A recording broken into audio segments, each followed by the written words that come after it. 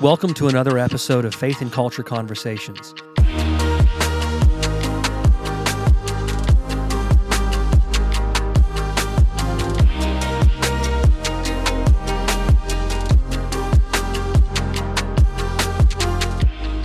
As pastors, ministers, and elders, we believe the enemy is after your mind and heart, so we're stepping into the fray. Today, we discuss the quandary of modern dating from a distinctly Christian perspective, as well as the question of Christian singleness and celibacy. What is God calling you to pursue? And as Christian parents, how can we set our kids up for godly success in the quest for a lifelong mate? Welcome to the conversation. We are back together with all the usual suspects. We've got Kyle Wisdom here with us. Hey, how you doing? And Van Minter. Morning, guys. And Keith Lowry. Hey there. Myself, Ben Lowry, and we've got Jeremy Wilkerson. Shout real loud for us, Jeremy. What up? All right, maybe you heard that, maybe you didn't. Well, today we're going to talk about the whole question of dating, romance finding, singleness here in the 21st century. And so most of the time on this podcast, we discuss principles from the book of Genesis, and we believe that these first principles, as we call them, are the framework of reality. Well, in what sense is the topic we're discussing today related to first principles, would you say? Not everybody at once. Well, God created the relationship between the man and the woman, and so it's something He intends to take place in marriage. Yeah. And so... Yeah, dating sort of becomes the process by which you sort of set yourself up for some of those first principles. So, in the New Testament, we sort of get two main categories for how people engage their sexuality for the glory of God. One of those is sort of celibacy unto the Lord, and one of those is marriage and family. And so dating sort of becomes that arena where you sort of work out, okay, where am I going to fit in kind of those two main callings. And so I would say it connects to sexuality, sort of what we've talked about before. It connects to family. It connects to marriage. It connects to calling in general, kind of what is the purpose of a human being, not only at a sexual level, but also a social and relational level too. Yeah, what Kyle said. Okay. So I was watching a movie we like at our house. I grew up watching this movie. You guys familiar with the movie, the musical Seven Brides for Seven Brothers? Yeah. You guys know about that film? Mm-hmm. Okay. There's a really interesting line that just feels otherworldly to me in the 21st century, where a preacher says to a young woman, a young woman doesn't have a right to be single. The country needs to be settled. And it sort of raises sort of this bygone approach to thinking about marriage as a responsibility. And it's interesting coming from a preacher in this context, from the Seven Brides for Seven Brothers musical, because there really is a Genesis mandate, right, to be fruitful and multiply. God oriented the man and the woman toward one another in fruitfulness. Is the mandate to be fruitful and multiply, is that Genesis mandate still in effect today? Is it still binding, would you say? Because I would argue that that's sort of part and parcel with the first principle that we're dancing around in this question of dating versus singleness. Right. I think you can certainly still refer to it as normative. I don't know if the New Testament, like I said, there's kind of those two sort of God-honoring arrangements for human beings sort of makes it to where, yes, there is still the mandate to pursue marriage in a God-honoring way, but there's also the choice and the goal of celibacy unto the Lord, which I would say is, from my own experience and as far as I can see in the statistics, is a pretty small minority of individuals who are Christian adults. And so I would say that certainly marriage and children is the normative experience of Christians. I think that's true. I think the obligation to fill the earth is not revoked. I don't think we've done it, even though there's, this is a huge point of debate within the culture about whether we have too many people or what. But I think in any marital context, there's an old movie from 1967 called Guess Who's Coming to Dinner. There's a great, shocking, actually, exchange between Sidney Poitier, who's the lead in that movie, and his Just passed father, away. the guy who plays his father.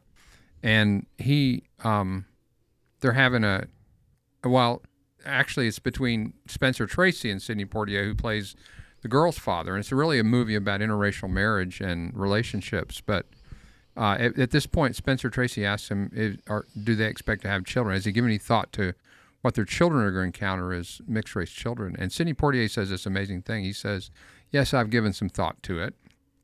And he said, and we'll have the children because, he says, and this is so heterodox in 2022, he says, because if we didn't have the children, I don't know what you would call it, but you couldn't call it a marriage. And so as late as 1967, in a very secular film, the understanding existed that marriage and fruitfulness and procreation went together and were inseparable in the minds of the writers of that movie and in the artistic expression that it embodied. So I do think while there's debate about whether we have too many people, there's nothing in Scripture that suggests that the Adamic covenant went away, when Christ was raised from the dead. And so we still have a role to play in terms of dominion and fruitfulness, and all of that, I think, still adheres. I mean, to Kyle's point, that doesn't mean everybody's going to be married, but I think anyone who is married should take the view that part of the obligation that they're taking up in their marriage is to populate the earth. Thinking about our last podcast with Josiah, seems to be an attack on being fruitful, with the way people view children in general. We see nations, putting laws into effect and telling families how many children they can have, and it's interesting that there just seems to be this resistance to being fruitful and multiplying in different ways across the globe. Yeah, maybe we have what's the phrase? Skip to the chase a little bit, jump to the chase. We cut to the chase. Cut to the chase. There it is. You could skip, Cut, skip, and jump. Skip. Well, sometimes you skip to the chase. If in you this feel like case, I think we definitely have skipped to the chase.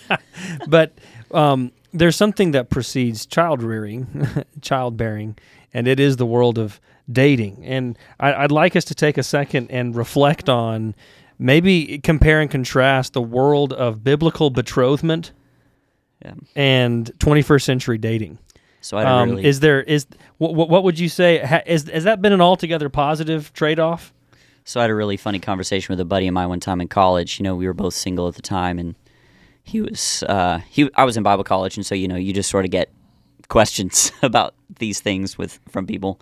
And he asked me point blank. He said, "Kyle, do you think dating is a good Christian thing to do?"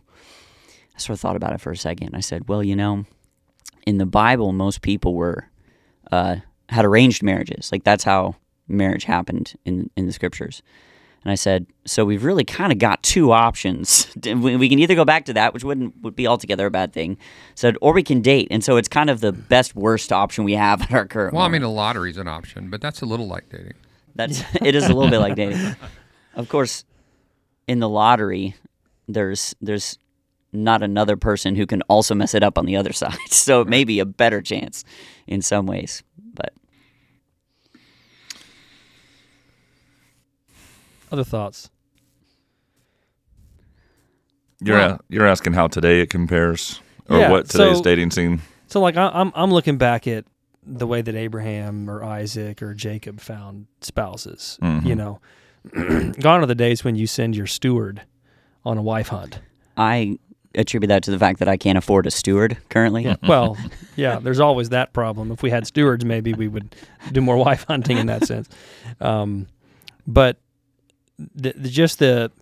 I think I find dating a little bit like choosing a career for kids. It's sort of a isolated, you're on your own, bud, kind of a journey.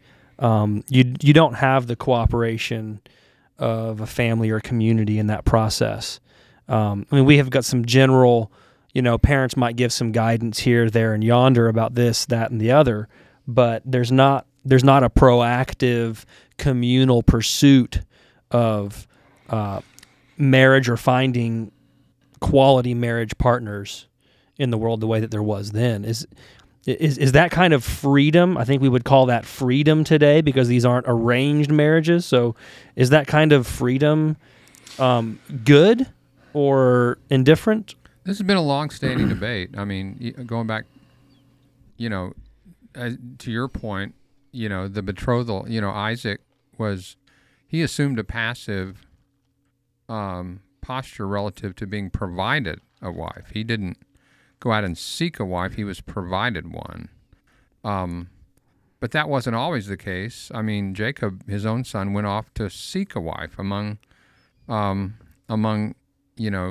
his distant relatives. And so I think this is a long-standing debate. Even in like Jane Austen's Pride and Prejudice, there's this discussion among the girls about whether they should have to marry for prudent, practical reasons or whether they were going to marry for love. And so I think that's kind of a long-standing debate. And in one sense, the question you're raising is this business of pursuing your own spouse attendant with all the strong passions and feelings that govern male and female relationships often, is that a good thing, or would it be better to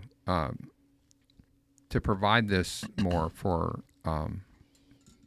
people who are marriageable age? I mean, I think that's a long-standing debate and something that has been talked about for thousands of years. I think what complicates that question is that the arrival of the dating method of finding a spouse coincided with, and probably for good reason, you can probably draw some pretty strong connections between these two things, but also coincided with a different reason, to your point, Keith, for why we seek a spouse. So it kind of moved at the same time.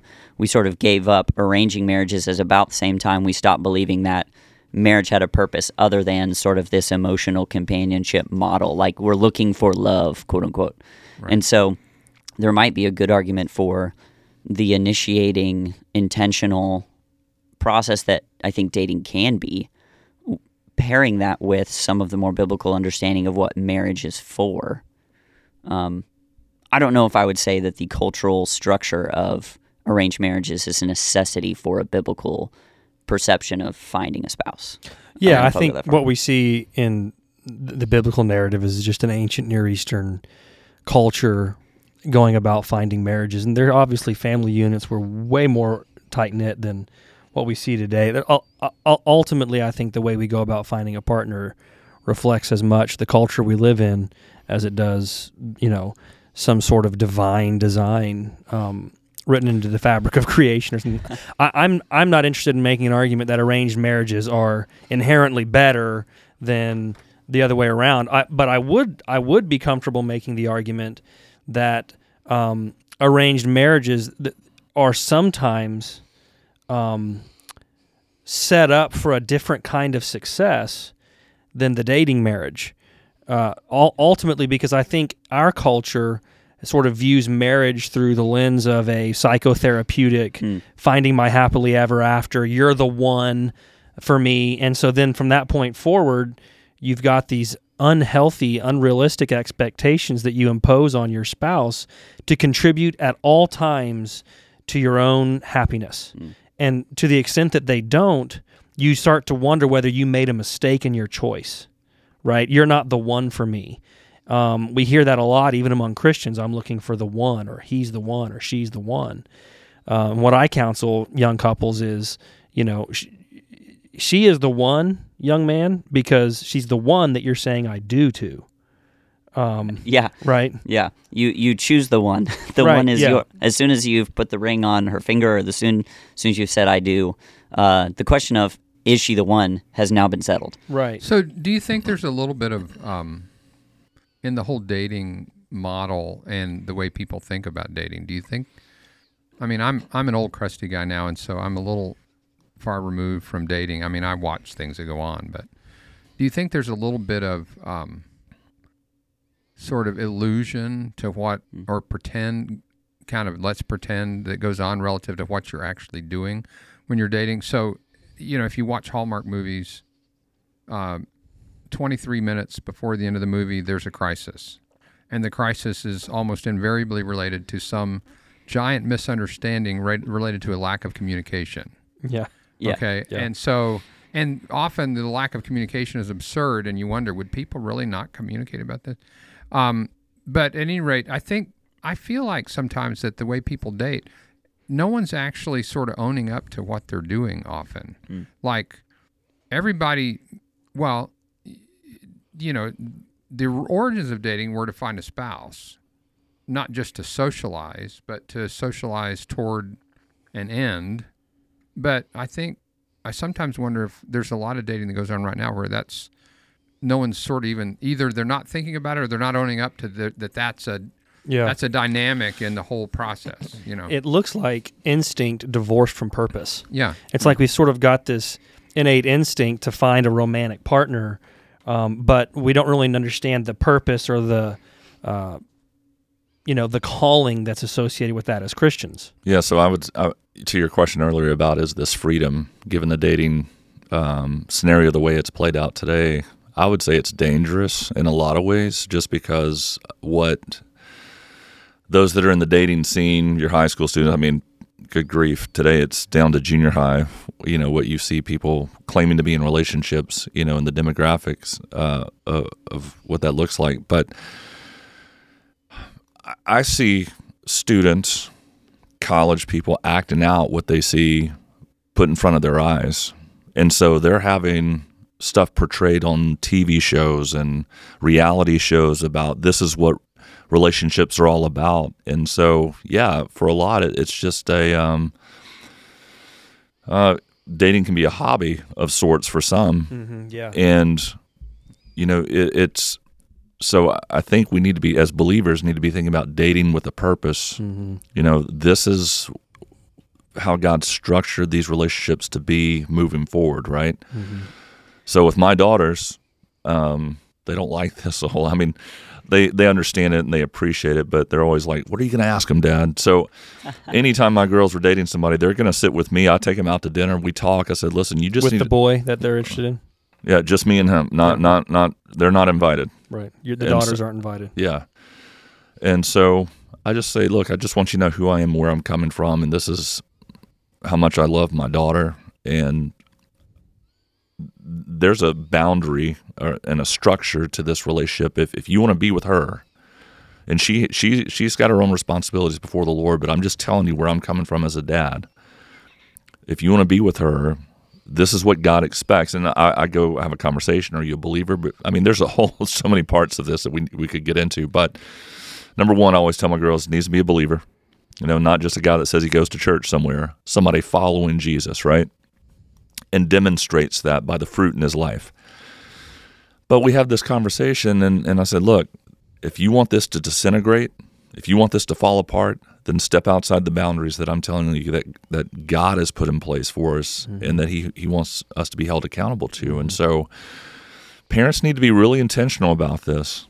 And again, even as hard as we try to have, like I'm sharing with you that I do, at the end of the day, our daughters, our sons still make choices, right? But I think as much as it's on us, we need to take that responsibility seriously and coach them according to God's word, and pray that God would be honored in that. Yeah, it's an issue of faithfulness, not guaranteed outcome. Yeah, right? I mean, you got to do what you're called to do. Yeah, so this sort of raises a question in my mind of how would you talk about counseling the young men who want to date your daughters, but also counseling our daughters and our sons. What should you be looking for in a future mate? So how would we talk about that if let's just say you're counseling a daughter or a son, or Kyle, you're a student pastor. How would you counsel students to what should you be looking for in a future mate? So one of the things that I see a lot in dating circles, it was something I was guilty of early on in a lot of my dating as well, is people who date, because I mean, there's obviously casual dating for the purpose of, just sort of the sex or for the, the fun of it, because it's an exciting relational experience for a lot of people. But what I see a lot often is dating for the sake of affirmation. It's sort of looking to sort of go, I want to find someone who will tell me I'm good looking, or tell me I'm worthy, or tell me I'm something cool. And so it really becomes sort of I'm hunting just for that acceptance. And you see this a lot in younger daters because they haven't achieved sort of an emotional, spiritual maturity that says, hey, I know who I am in Christ. I know what my life is about. And what they do is they use those dating relationships to help kind of define themselves. And when I'm talking to youth, it's like you have to know who you are first before you enter into a dating relationship, because if you don't, you'll let that other person define you and sort of send you on whatever track they're on themselves. And so it kind of becomes the person who sort of dates around and they become a new person depending on, what their partner likes and who their partner is. And so I always tell youth, you have to have your own identity in Christ solid first. Because when you're entering into that relationship, you're actually trying to bring something to the table, not just sort of be a person who sort of soaks up affirmation from the other person. Yeah, I tell students and anybody that's in that situation, if you find yourself feeling pressure to be somebody that you're not, this isn't the relationship you need to be in. You're conforming more to what you think they want from you instead of being who Christ has made you to be, and so you need to stand firm in your convictions. I'll tell you a funny story. When I was fourth grade, there was this girl in my class that, for whatever reason, I took a liking to. Redhead, Sherry Engel was her name, and if you're listening, Sherry, this is for you. So in that, I don't know if people do this anymore, but writing notes to each other, if you like me, check yes or no kind of thing. So she checked yes, and from that point on, we were boyfriend, girlfriend, even though we never talked and never did anything together. So I get a call one day at home. It's a Saturday. Sounds like a lot of marriages, actually, today. And it was still the rotary dial. And it's Sherry. I don't know how she got my number. I mean, we had telephone books back in the day. There's no smartphone or anything like that going on. And so I was just shocked that she called me. And she says, guess what I'm saying to you? And she was doing sign language. I don't know. I can't see it. She was doing sign language over the phone. And so she's saying, I love you. And I was, man, that made my day. And so I was just so excited. Me and Sherry had everything going on, right? And so next week at school, it's recess, and I'm telling you, we didn't hang out at all. She runs up to me with a pack of girls, kicks me in the shins, and says, we're breaking up, and that was the end of the relationship. So there you have a relationship, no purpose, but it was just because you saw other people doing that. There's a thrill to being loved and desired and, liked in that way. There's a thrill to it, and to me, beyond the questions of identity, because I'm not even sure, at what, like fourth graders, how are you going to tell a fourth grader to, you need to know what your identity in Christ is first. It's like, yes, true. What I would say is wear shin guards. I mean, shin guard. That's some good advice. Date with shin guards. Yeah.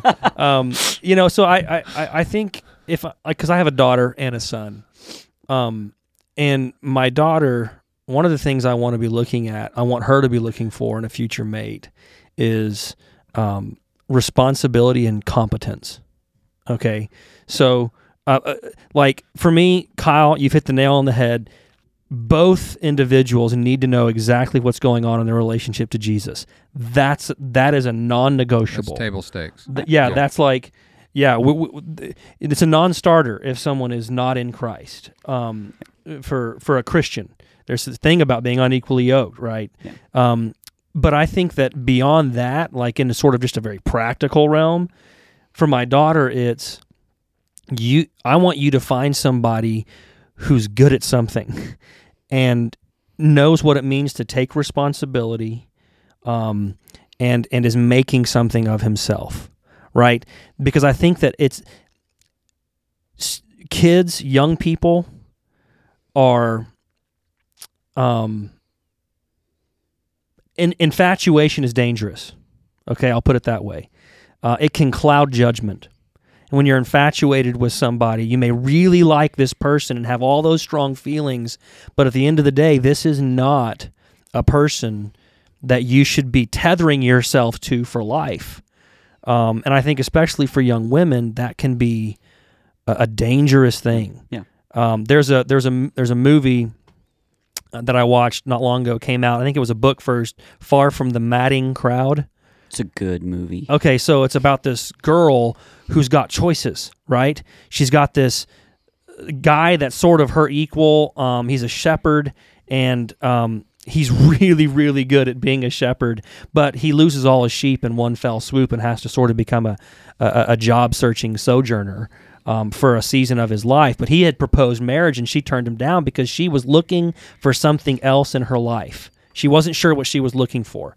Then she ends up inheriting this massive estate and this massive farm and sort of running this estate as the matriarch of the estate or whatever.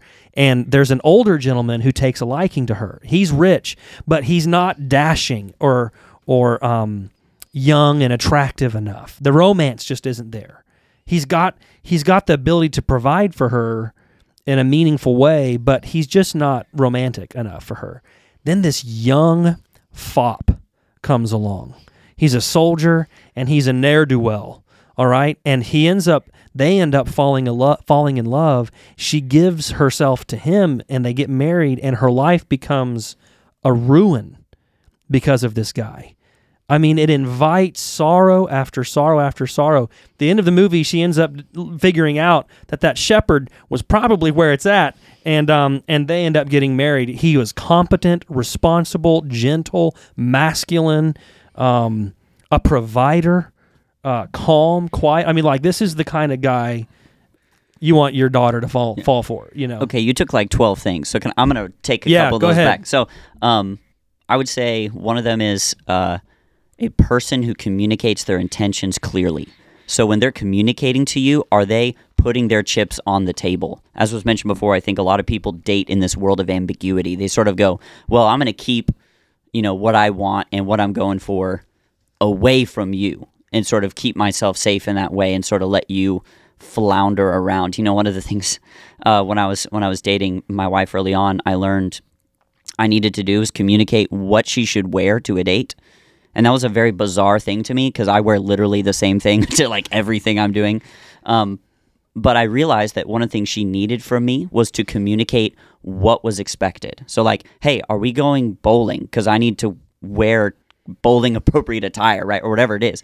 And so one of the things that I would say, if you're looking for somebody to date, look for someone who's willing to communicate not only what they're doing, but what they're after clearly and early and often, because that means they're taking you seriously, they're taking the relationship seriously. Yeah. So that I would be say one a corollary for sure. to that would, communicating, but sort of to tie the two together, this idea of competence and responsibility, reliability, and communication would be a person with goals. Yeah. Find a person who sets goals for themselves and chases those down, I'm actually just sort of wildly impressed that Kyle made it all the way to the altar with Emily when he took her bowling as a dating. I don't actually remember threshold. if bowling was specifically one of them. Did it come up? I'm Well, I'm sure there was at least one bowling date. Okay. I was on a shoestring budget for a lot of Well, that yeah. dating experience. Although bowling's Yeah. kind of a primo Well, price thing, so I guess yeah, that it can is. impress a girl. I'll add another thing to that, kind of in that same cluster of ideas, Ben. It's the idea of when you're evaluating someone's character. So it's really easy to sort of, in that infatuation zone, go like, oh, they are brave, they are dashing, they are, we sort of trick ourselves, right? And we don't really see people clearly in those situations. One of the things that I've learned, and I've sort of learned from other people in their dating relationships, is watch what they do, watch how they treat others and how other people evaluate them. So like one of the things that I did whenever I was dating my wife is I would watch her relationships with her friends Yeah, that she'd that's known for important. years and years and years, and how those friends relied upon her and trusted her and esteemed her. Watching the way that she would treat people who she really couldn't get anything from, like how she treated the waiters at restaurants, how she treated, the people who were serving her, like getting her stuff at Target or whatever. Those were really helpful things for me to see character that wasn't clouded by my emotions. Yeah, we just finished the study at our church in the book of Ruth. We went through the story of this Moabite girl who is transplanted to Bethlehem and ends up really in great need of a spouse, of redemption. Okay, is the term that the book of Ruth uses, and one of the she ends up falling for a guy named Boaz. Boaz ends up falling for her, but one of the keys to understanding why they fell for each other is a word that shows up throughout the book, and it's the word worthy. Okay, and it means strength. In the original Hebrew, it's the word strong. There's a strong woman and a strong man, but what they're pointing to is the character of the person, right? So, Kyle, you use the term character. You're looking and you're watching, how is she or he engaging with the people around him? How are they engaging with themselves and their pursuit of something bigger than themselves? I think going through that study, I sort of developed I don't know what you would call this, a mantra for dating, for advice for young couples, and it's character over chemistry, right? Look for character over chemistry. Chemistry should be there. You need to find that, right? Like, you don't want to get married to somebody you just don't jive with, right? But they've got great character, you know. Because at the end of the day, you just spend a lot of time sitting on a couch next to that person. You'll do some really good deeds together, but at the end of the day, you're not going to have a lot of romance or joy in that. So character, though, over chemistry, but chemistry should be present. Does that make sense? Yeah. So I've always told my girls, well, when I take the guys out for conversations and I'm telling them why I wanted to be with them, I let them know. I said, listen, I just want to talk with you, but I don't want you to tell me what you think I want to hear. I said, eventually, who you are will show. And so I've ingrained that in my girls. And so between some of the dates that they've had at various times, one guy told one of my daughters, he said, look, I want to be everything you want me to be. She said, this isn't anything we need to pursue, because she could tell that it wasn't his character, but he was trying to mold himself into what she thought what he thought she wanted from him. Had another kid, but it wasn't his desire. It wasn't his. Yeah. But he liked her. Right. Then for one of my other daughters, I'd taken this guy out. We had the same conversation. He comes to her after a couple of weeks of them having a few dates, and he says, listen, I just can't live up to be the person I think your dad is asking me to be to you. I appreciate the guy's honesty. My daughter was upset. I said, listen, take that as a blessing, that he's at least honest enough to say that to you so you don't get into some messy situation. So well, that's really good. You see this a lot, and it was something I experienced, other people around me experienced, and it's my generation called it missionary dating. On its extreme end, it's Christians dating unbelievers because they want to get them saved. It's like, I actually have an emotional attraction to this person. If I can be around them, they'll get saved, and then we can get married. It's like the ultimate Hallmark extravaganza. So on one end, it's that, and that's obviously outside the bounds of Scripture, obviously outside the bounds of wisdom. But on the other end, you do get these kind of two Christian couples, or two Christian individuals, but one of them really isn't doing anything, really isn't going in the same direction as this person, but the person thinks the dating relationship is for fixing that person up. And it's like, that's not what that relationship is for. That relationship is for two people who are already headed in the same direction, joining hands and saying, let's go that same direction together, which is one of the reasons why I think self-control is something you should be looking for. Is this a person who knows how to say no to themselves? Are they someone who's able to save money? Are they someone who's able to, when they get bad news, take it with grace? Are they able to, when you put a boundary up, do they sort of push back against that boundary, or do they accept that with grace and with respect? Because if you don't have someone with self-control, you're basically just at the whim of their emotions, and that's a bad place to put yourself. Somebody, I think it was Ben Franklin, it probably was. It could have been anybody, but he likely said this also at one point in his life, so we'll give him the credit. He said, no man is truly free until he's mastered himself. Yeah. To your point about self-control, freedom comes with knowing how to say no. I want us to pan out just a little bit here. We've been sort of looking at the details of a specific relationship and what a girl should be looking for in a guy, or a guy looking for in a girl. But I'd like us to talk about some of the factors in our culture here in the 21st century that war against a boy or a girl's ability to become the kind of person that we would want our kids to be looking for in a partner, or that we would want them to become themselves so they can be a partner to somebody. I tend to think about this as the three-headed revolutionary monster. Okay, so bear with me for a second. Okay, so you got the sexual revolution. Okay, you've got the industrial revolution and the educational revolution. I think these three things together form a three-headed monster warring against our children becoming the kinds of people that we need them to be able to enter into marriage in a healthy and holy way. So the industrial revolution really took away a kid's inbuilt opportunity to achieve competence at something at an early age. All right. So with the Industrial Revolution, moms and dads were pulled away from the home, away from the farm, away from the shop, right, and plugged into the industrial machine in the city centers. Kids were left to fend for themselves. So suddenly, overnight, gone were the days when boys and girls were trained up within their homes to become competent at a trade or at a homemaking skill of some sort. In their teens, they would have been competent at those things, ready to become married early. The educational system was sort of a collateral damage to the Industrial Revolution, but the Educational Revolution took the primary responsibility of education away from the family and bestowed that on the state. Well, the state's goals for our children turned out to be different than a family's goals for someone's children. Education was sort of the baseline agreement across both of those realms.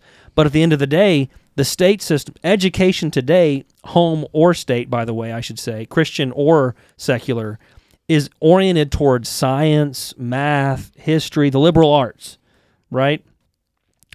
But no one graduates from high school with any form of competence.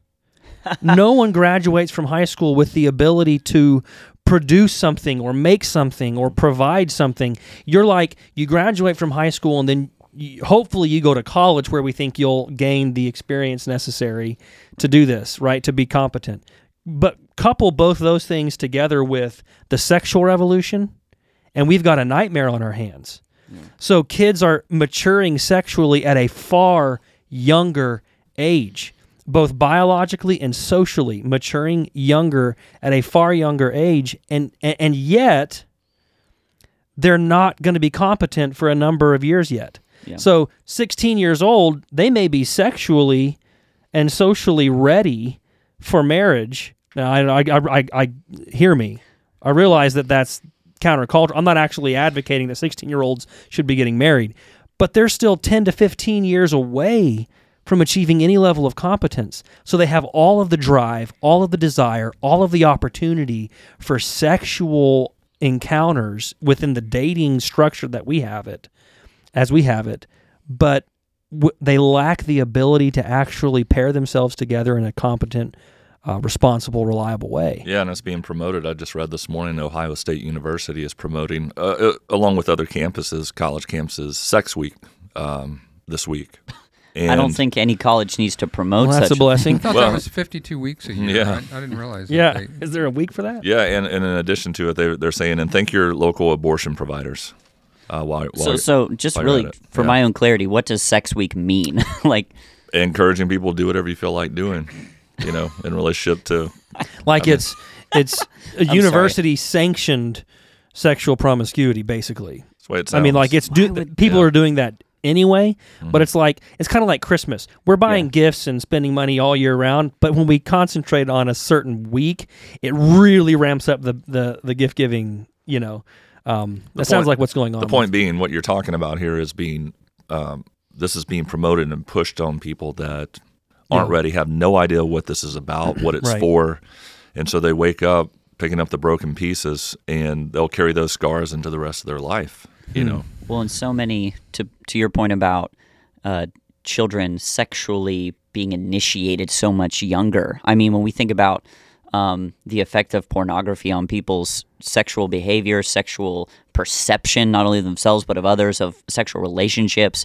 I mean, you're basically taking a bunch of people who are already sexually immature, who are in need of development, and we're thrusting them into extremely toxic and unhealthy scenarios, watching pornography of any number of, heinous activities, and then saying, okay, and now go take that into these relationships with people. Like, that becomes their sexual education. And so we're basically putting people who are addicted to a sexual drug and then throwing them into relationships and then telling them, but you probably won't get statistically married till you're 30.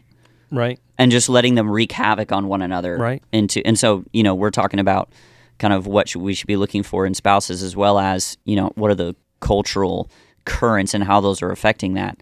Man, if you have somebody who's in that world, who's addicted to that kind of activity, that is a full stop non-starter when it comes to dating, in my mind. Yeah. If that's where your mind and heart and your body are, you cannot think clearly enough to have a healthy relationship. Yeah. Right. But that's like most teenagers now. Yeah. One of the things we see also, Kyle, to your point about pornography, is that it sort of sets a person's sexual expectations. Right. At a young age, girls are taught to believe that they are for the sexual enjoyment of their spouse. They're sexual objects, just the way that porn treats women as sexual objects. Right. We saw this with King Xerxes in Esther chapter 1 recently in a church. He viewed Vashti and his harem as primarily the objects of sexual pleasure or visual celebration, right? Just objects. And then encouraged all the men of the kingdom to view their wives the same way, And it also turns men into voyeurs. So it actually, a lot of people talk about, and there's some indication that pornography makes men sort of almost more of a sexual predator in the terms of how they act. But a lot of men also are turned into becoming very passive. They actually treat sexual relationships as something that should come to them, something that they should just receive as a gift from the universe. It's something that they are owed. It's something they shouldn't have to work for. They shouldn't have to invest themselves in. And so it becomes sex on demand without any sacrifice, without any investment. The interesting thing is among the young, what we're finding, the statistics are showing that fewer and fewer young people are actually having sex. Yeah. Which is odd, and this actually speaks to probably the impact of digital technology on dating and romance among the young. Yeah. But porn, in some cases, is becoming a replacement for actually finding a sexual partner. And the way that Christians, I think, should talk about it, not a sexual partner, but a marriage partner with whom the sexual intimacy becomes an important part, but not the only part of that relationship. Right. Yeah. Well, and then pornography is kind of the one end of that spectrum, but then you sort of push back into what's more and more mainstream for people, and it's the shows you have on Netflix, that are people running into that are just filled with all of these sexual relationships that, people sort of find ways to make okay to watch. You've got so many things, the education we're putting into schools now about what is expected of sex education from the state. We're sort of pushing sex into all of these nooks and crannies of our social life, completely untethered from relationship, completely untethered from responsibility. Right. Right. So here's an interesting statistic that I want to throw at you guys and get you guys to interact with a little bit. In 1950, the median age of someone's first marriage among men was 22, and among women was 20. Okay. In 2021, a shocking 71 years later, the median age of first marriage among men is 30, and among women is 29. Now, when you couple that statistic together with the fact that, generally speaking, we are we live in a far more lucrative, financially stable society today than they did in the 1950s. How do we account for, I think we've hit on this, but I'd love to hear you guys interact with it. How do we account for that gap? Is that a good thing? Is that a bad thing? Should we be concerned about that? Is it completely irrelevant? Should we be indifferent to a statistic like that? Well, how should we engage with that as Christians? Full disclosure, I got married when I was 19 years old. And maybe it was a generational thing, but by that point, I had been continuously working for 10 years. I got my first job as a 9-year-old, and I worked. I'm 62 almost now, and I've been working ever since I was 9. So I guess that's 53 years. So I think I was in some ways at a little different place where a lot of 19-year-olds are today. But having said that, that is at some level an indictment of the way we're bringing up children today. Kind of, you made this point earlier, Ben, about, somehow we give our children over to an educational system that keeps them locked up in rooms for 12 years, and they come out of that experience economically inept and incapable of producing value. Now, there's something fundamentally wrong with that. If a young man who's 18 has been locked in a room in a public educational system for 12 years, and at the end of that, he can't really do anything to provide for himself or other people, we've been doing something wrong with our time. And so I think part of what you're seeing in this age gap is that we've pushed competence down the road. And so I think men are not even capable, in some sense, of taking up the responsibilities of families until they're older, because we've wasted so many years that could have been equipping them with competent skills, and they don't get started even on becoming competent until what we would consider adulthood in any other generation, any other culture, frankly. So I think it's not a good thing. Also, it would be interesting to couple that statistic, by the way, with our earlier conversation about is fruitfulness sort of tied up with marriage. It'd be interesting to couple that statistic, and I don't think it's going to be a happy combination with fertility in women. Mm-hmm. The trend line in terms of age and how that correlates to fertility in women. Because I think, prior to the time you're 30, for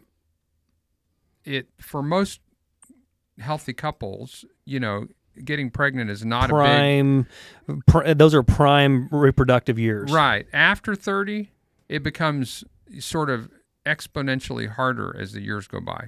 And so, and once again, these are generalizations. This is not,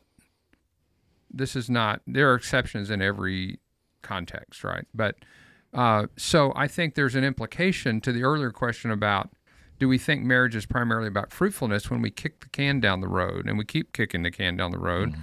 and we don't get married until we're sort of past our prime reproducing years, and then we're taking advantage of all kinds of birth control to kick the can further down. Mm-hmm. And then I know people who've been really disappointed because they waited a long time to try to start having children, and then they found it a lot more difficult than they anticipated. So, so Les and I got married at 22, and so we're from the 50s. But I thought you looked like you were. Yeah. Yeah, I agree with what Keith's saying. We had our first 2 girls in our 20s, and Hattie came along in our early 30s. But it's for the mom and dad, your younger years, and you just have the energy to run and track with them, mm-hmm. and stuff like that. And so I'm really thankful for the timing of all that. And we do count our children a blessing. We know that nothing's owed to us, and so what Keith's saying, if you're in high school and then if they go off to college, you add another 4 years to that, and you still have them coming out of 16 years of education, and for many it's almost as if they're still starting at ground zero. They no direction, no idea what they're going to do after they just graduated. Mm-hmm. And so we've tried to do our best to say, listen, during these years, you're going to work, and I think one of the problems is things are always provided for kids. Mm-hmm. For a lot of kids today, again, generalization there, to where they don't have to work for anything or see the value in working, and you pay for your stuff and understand what it means to reach a goal and provide for yourself. And so, we've tried to instill that in best ways we know how. Not perfect at it, but we're trying to balance that between mom and dad being a blessing and help because you can, versus enabling to where you really don't know how to take care of yourself. We don't want to raise children to be like that, and so that's been a goal of ours. Yeah. Moving forward. Social critics have a concept here, a term that they use to talk about some of the problems we're articulating in this conversation, and it's the adolescent parenthesis. Okay, and what we find in society today is that adolescent parenthesis is expanding on both ends. In other words, on the high end, adolescence is expanding into the 30s, right? On the low end, adolescence is expanding down into the 8, 9 years old. Okay, a person becomes sexually mature in terms of their exposure to sexual content and their understanding of sexual themes at a younger and a younger age. That's one of the ways they measure the adolescent parenthesis on the low end. On the high end, the adolescent parenthesis is measured in terms of responsibility and capability. Okay, so adolescence tends to be viewed as those period of years where you're not for anything except enjoyment. Right? Nothing's expected of you. You're supposed to, you're young, just live it up, just embrace your youth, go to college, get the college experience, don't take on responsibility. Avoid that at all costs. Just live your life while you can, while you're young. That sort of adolescent myth has permeated our culture so much so that I think even Christian parents have bought into this. And I find that not that Christian parents are exposing their young children to sexual themes, but it's harder and harder, I will say, for Christian parents to keep their children at a young age from being exposed to those sexual themes. Right. But what we do find is that Christian parents are sort of living vicariously through the romantic relationships of their children in their teens, but not really giving thought to their development in competence or responsibility so that they're capable of taking on some kind of the responsibility of a romantic relationship at a young enough age. I think that adolescent parenthesis does more to corrupt the dating relationships among youth. They end up viewing even each other as another aspect of the joy of adolescence, right? We're not really responsibility. We're just going to enjoy each other, sort of enjoy the infatuation, maybe enjoy the sexual attraction and activity. No strings attached, right? No strings attached. We've all heard that. Yeah. And I think we also can't underestimate the effect of several generations post kind of the sexual revolution of the adolescents of today having generations worth of divorce that they've had modeled for them, generations of cohabitation. So for a lot of younger, adolescents today, their parents are not married or have never married or have been married multiple times. And so I know for me growing up, one of the reasons I think that I had such a high view and such a desire for marriage later in my life was I had modeled for me what a loving marriage could look like, right? In my home. I saw it every day. And not a lot of kids have that benefit all the time. And I think when you don't have that modeling, when you don't have that vision cast for you, or also just the way that we isolate teenagers among teenagers only, when you only ever have people around you who are in that same stage of dating or ambiguity, it's hard to look for that as a goal. It's hard to go, oh, that's what I want, because you don't see it. It's not that tangible vision. Yeah, there's a funny thing. We could talk about that adolescent myth as no expectation to contribute. We have no expectation of the adolescent, those who fit that adolescent parenthesis, to contribute in some way to society. I want to contrast that with the way things were about 100 years ago, okay? It wasn't that long ago in agrarian culture, but probably more than 100 years ago now. I would have to go back maybe 150 years ago, where people would get together. Children were primarily in intergenerational contexts, all right? They weren't really isolated by themselves among their own youth, among their own peers, right? They were engaged with parents, or they were apprenticed to masters, or they were spending the majority of their time with other adults, and the goal was to become an adult as soon as possible.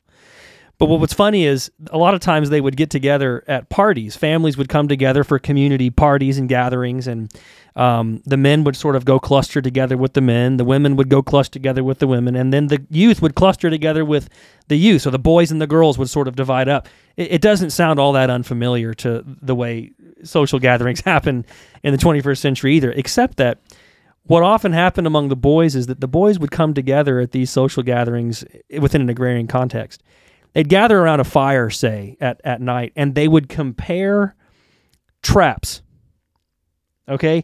It wasn't uncommon that the conversation that preoccupied the boys of 150 years ago was what traps were working on what varmints on the farm.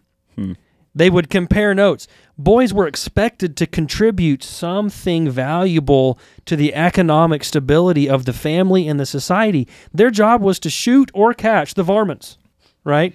And so it's entirely different. If you look at the conversations that float around among the boys of today, it's often not responsibility-oriented. It's cheat codes for Xbox and PlayStation. Right, yeah, cheat codes or whatever. Or that, they might not even be talking, they might just be texting.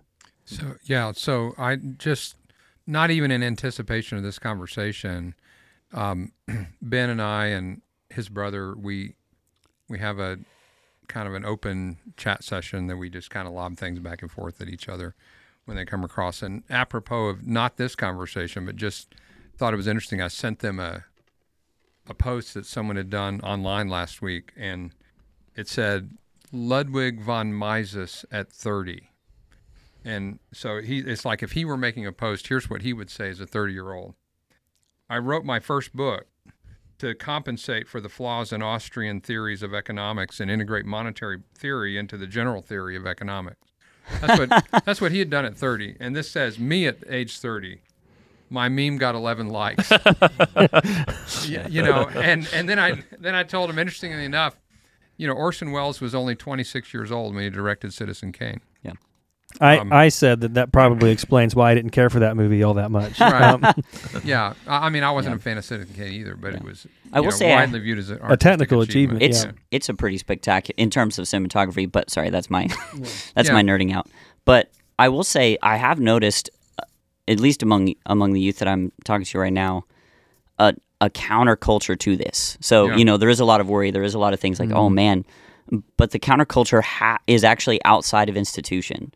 So what I'm discovering is a lot of my older guys are realizing they want to be good at something, and they can't find it in their school, and they can't, honestly, I'll put myself in this, they can't find it always in the church either. Yeah. And so they'll go and they'll learn to fix cars with other group of like-minded men, or they'll learn to computer program amounts around like-minded men. And what they're doing is they're tapping into that desire of a young man. And I think young women have the same thing, but I've noticed that the educational systems seem to give at least a lot of my ladies the ability to pursue some of those goals for themselves.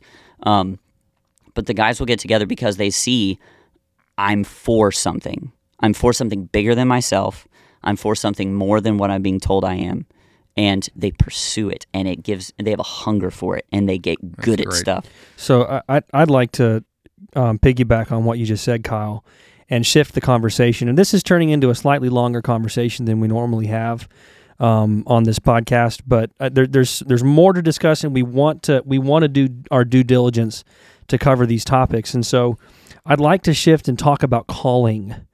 I think one of the things missing in this whole conversation about dating versus singleness, or dating and singleness, is the idea of calling. I think too often we view, am I going to date, who am I going to date, or should I be single, as a lifestyle choice rather than a calling. And the Bible doesn't talk about these things as lifestyle choices. The Bible talks about them as callings or gifts of God. God gifts to you something that corresponds to your calling and purpose. And on the one hand, it might be marriage, but on the other hand, it's singleness. And I heard a guy, for Pete's sake, I cannot remember his name. All of a sudden, his name has slipped my mind. He's an author, a thinker, pastor. anyhow, he made the argument that in both cases, marriage and singleness, that's not something you dither around about. It's something you pursue as a calling. It's not something you flirt with or play with or bounce around wondering what's my lifestyle going to be, my preference. It is a calling. So if God has called you to marriage and you have a desire to be married, you need to pursue that as a calling unto the Lord in your life. Become competent. Become responsible. Be a faithful, reliable individual. If you're a young man, learn something. Get good at it fast, right? And be able to take on the responsibilities associated with marriage. But let's talk a little bit about singleness. I think a lot of people view singleness as like perpetual bachelorhood or bachelorettehood. What is it that the Bible's really saying about singleness? Because I think that it's sort of in vogue to validate the single adult today, rather than encourage someone to pursue a calling of marriage or a calling of singleness. What does the Bible say about singleness, in fact? Well, Paul gives instruction about, when he's giving instruction on marriage, that if it were up to him, he'd say remain single, because you can serve the Lord without being weighted down with some of the responsibilities that marriage brings. Not that that's bad, but he's just, I think, championing the fact that, the single person can be devoted in a way that maybe the married person can't. I don't know if "can't's" the right word to use, but there's just responsibilities and obligations that you're going to have to take into consideration in the marriage relationship. Obviously, he's a champion for marriage because he talks about that being a picture of our Jesus relationship with the church, and so he's not down on marriage. I can remember having a conversation with a college friend of mine. We were learning about celibacy being a real possibility for some people, a calling to be embraced. We were terrified that we had both been called to celibacy. We just did. We were like, probably your first clue that you weren't. Yeah, we were fretting over it, and then we got to the end of our hour-long worry session and thought, as much as we both want to get married one day to a girl, it's got to be a sign that God's not called us to be celibate. And so we concluded that was God's green light. You guys are getting married, and but I do see it. I had a BSM director at Howard Payne. Called to celibacy, loves the Lord, and never expressed regret for being single in that sense. It really was about serving the Lord. He didn't view his singleness as, hey, I can just live life however I want to now. It's all about me. I mean, he really understood and believed that the Lord had called him to celibacy, and was just a fantastic servant to the students, to the Lord. We still get a chance here and there to see him, and had a great influence and impact in Leslie and I's life during our college years. I don't think there's any calling that God ever gives of any kind that is a calling to self-indulgence. Right. And I think, in the same way that marriage is not a calling to self-indulgence, but a calling to give yourself to another. Self-sacrifice, yeah. Right. In the same way, I think singleness is a call not to self-indulgence, but to sacrifice. And I think you get a hint about this in some of Paul's statements about widows and which widows are to be put on a list of supported widows by the church that sort of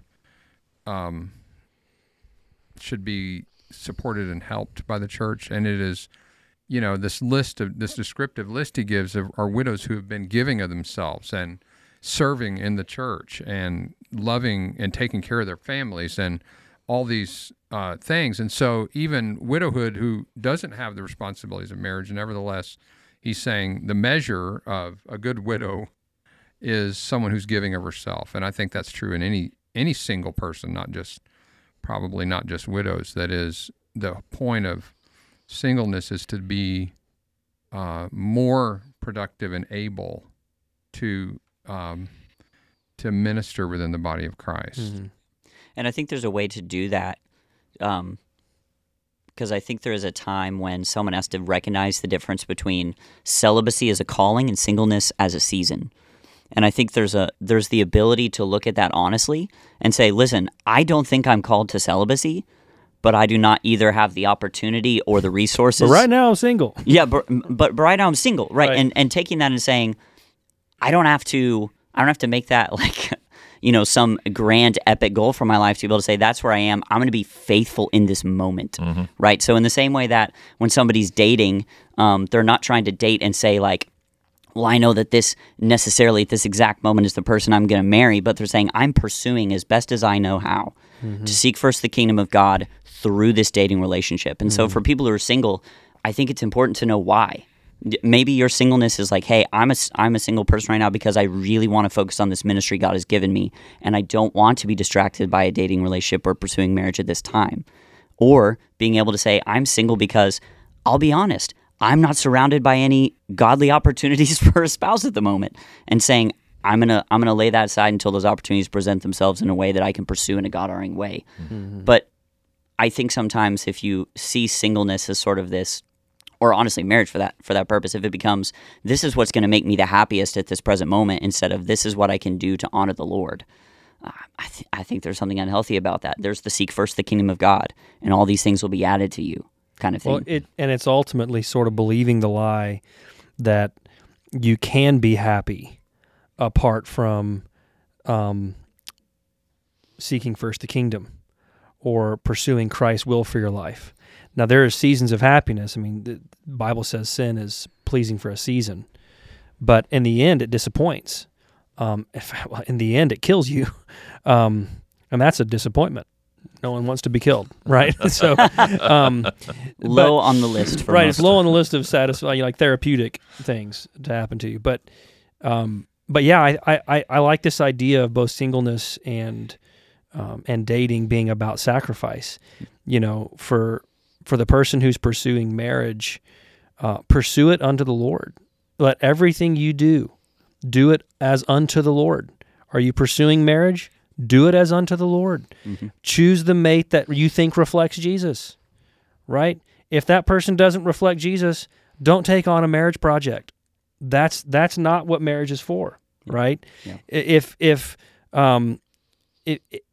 you're single and you think you're called to celibacy, that's not like a license to just sort of look out for number one and play Xbox by yourself and in your basement. That is a responsibility and a calling to radical service in Christ's endeavors in this world. And so I think viewing it that way helps us to understand that ultimately we're not choosing lifestyles here. And I think part of the disconnect for a lot of single people when we talk about marriage is we sometimes talk about marriage as this sort of self-fulfilling project. We go, man, once you get married, you'll have this person who loves you all the time and everything is going to be awesome, what have you. Sort of turn it into this Disney-fied version of human relationship. And being able to be honest when we speak about it and say, this is about you giving of yourself, self-sacrifice, submission to the Lord for the sake of your role in that relationship. And I think that might clear some of the air. It might feel less like one side of this coin is getting like all these awesome things, and the other side's, got to take one for the team. I had my pastor in college. He said, when you're married, he said, wives or husbands, if you want to know that you're doing what God's called you to do, 10 years later after you've been married or got married, if your wife's more in love with Jesus now because of you than she was the day you got married, then you know that you're setting the right example. And I thought that's a good goal to aim for, Yeah. I'd like us to kind of wrap up the conversation at this point by just collecting some last words, some final thoughts from you guys on this topic. I think that parents might need to be the focal point of our last words here, of our final thoughts. I think that parents are under a lot of stress. We have a lot of hope invested in who our children will marry, whether they'll get married, who they're dating. And so what would be some final thoughts you'd like to share to any listening parent or someday parent on this whole question of their own child's dating and within the world that we live in. How would you guys address that? I would say don't entrust this responsibility to somebody else, to an institution. I mean, the church can aid in the parents' responsibility, but that's on us. But what I think is really important is just to give a heads up to parents that you're gonna have to be really intentional about this. You're gonna have to be willing to put in the time, the resistance that you may be met with by your own child in trying to cultivate healthy practice when they begin dating and preparation for marriage. Dads, set an example for your daughters. Be an example for your sons, and speak truth to them, and trust the Spirit in your children to cultivate that. Point your kids toward the right things, the things that matter in the people that they're looking or interested in for a relationship, so that you can avoid, to the best of your ability, having to pick up broken pieces along the way, because it's I tell my children all the time, you're already at a dead end if you've not checked the boxes of what needs to be present before you even start this journey. And so I don't want to see my kids suffer unnecessarily. And so be intentional with this. I would also say start early in setting the expectations with your children about what dating should and could look like. So there's a time to tell your child to wait. Listen, I'm observing your life as a loving parent, and you're not at the stage of maturity I want to see to begin dating. For some people, that will be depressing, but for a lot of youth, that will be a challenge. Oh, hey, maturity is what I need to do this. That's great. That's a good expectation to set. But also communicating clearly, hey, when you start dating, here are the boundaries you should have for yourself. Here's what the Bible tells us about how we relate to one another in these relationships. Here's what I'm expecting out of you in terms of behavior, in terms of what should you be looking for. Have conversations about what is their vision for a married relationship. And then working backwards from there of, okay, well, if that's what you're looking for, if you're looking for that God-honoring spouse and that family, and then what are the things you should be seeing in the relationship to get there? And being intentional about saying, okay, I see the maturity in you. Let's start talking about what is dating going to look like, and starting that stuff early, because I feel like a lot of parents don't want to touch it because they feel like if they touch that area of their kid's life, then it's like, oh, well, I'm going to kick it off too early. The Song of Songs talks about this, is don't awaken love before it's time. But I think parents need to be discerning about saying, okay, I see that we're moving into that stage. Let's start talking and setting the groundwork now, so that once we hit those relationships, we've got some good boundaries and good vision in place. Yeah, I would piggyback on what you just said, Kyle, and just highlight from another episode we talked about stories and how powerful stories are and how they shape our understanding of the world around us. And I think our culture loves to tell stories about romance. They're just rarely ever godly stories about romance. And yet those are the kinds of stories that really do set our kids' expectations for what a dating relationship could look like. Like, it doesn't have to just be porn that will corrupt a child's expectations on what romance is about and how you find romance and what it means to find the one, or what your purpose is, and all those kinds of things. So I would say, as impossible as this is, maybe up the ante on what it looks like to be a gatekeeper of the kind of stories that your children imbibe on the question of romance and relationships. Don't let the world cast a vision for what romance really is about and for them. But on the other hand, I would say look for better stories to tell. Look for an opportunity to cast a better vision. Like Sleeping Beauty, the old Disney Sleeping Beauty, is a far better vision to cast than The Bachelor. Yeah. Okay, so think about the stories that your kids are imbibing and the promises that are being made to them about what they can hope, how they can hope to find happiness or fulfillment through romance. I think that's right. I also I think, we talk a lot about first principles in the Garden of Eden and Genesis in here. This is not a first principle, but it's a kind of a foundational reality about our existence, and that is that there's a liar in the world who is going to be whispering lies into our ears and trying to disorient us from the purposes for which God put us here. And I think this is an area that we're talking about today, which gets to the issue of story, Ben. Our children are being lied to pretty much around the clock about their purpose for being in the world. And it's not just their purpose as human beings, but their purpose as a young man and their purpose as a young woman. And the nature of where they were going to find their the fulfillment of that purpose and in what form. And so I think for parents of young men, helping them understand what manly responsibilities are, which are not interchangeable with womanly responsibilities, but what manly responsibilities are, and cultivating an aspiration, a point of view about themselves and the world they live in that makes the pursuit of manly responsibilities an aspiration for a young man. That's critical. And I think young men are being told there's nothing unique about them. They're just sort of interchangeable with women as an economic functionary.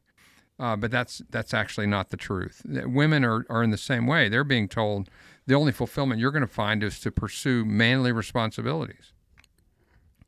And that's also not the truth. And I think they need to be encouraged to think differently and hear a different story and a different narrative about what they're capable of accomplishing and the transforming effect they can have within their family by taking up womanly responsibilities within that family unit. And so I think parents are going to have to counter the lies that their children are hearing in order to, provide the motivation, the vision, the kind of the aspiration to be what God wired them to be, which is being, subjugated to lies. Yeah, and one final word to those, I think, especially young adults for whom the question of marriage or dating or singleness is particularly heavy.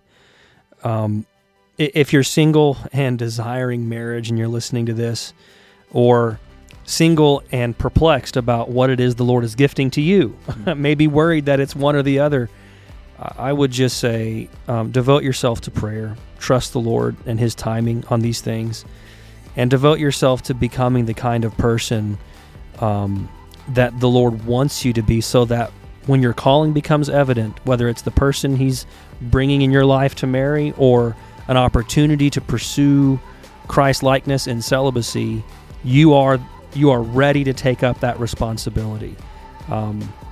Invest yourself in what you can control and devote yourself to prayer. Wait on the Lord.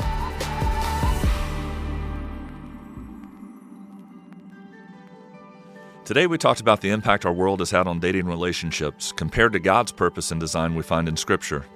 It seems we are being more and more conformed to the pattern of this world instead of being transformed by the renewing of our minds. So it's imperative that our marriages reflect God's design and purpose, and that we are raising our children to understand their responsibility and purpose in relationships in order to glorify the Lord. This has been a Faith and Culture Conversation, a ministry of Lake Ridge Bible Church. You can join the conversation by emailing us at faithandculture@lakeridge.org. Special thanks to Jeremy Wilkerson for producing.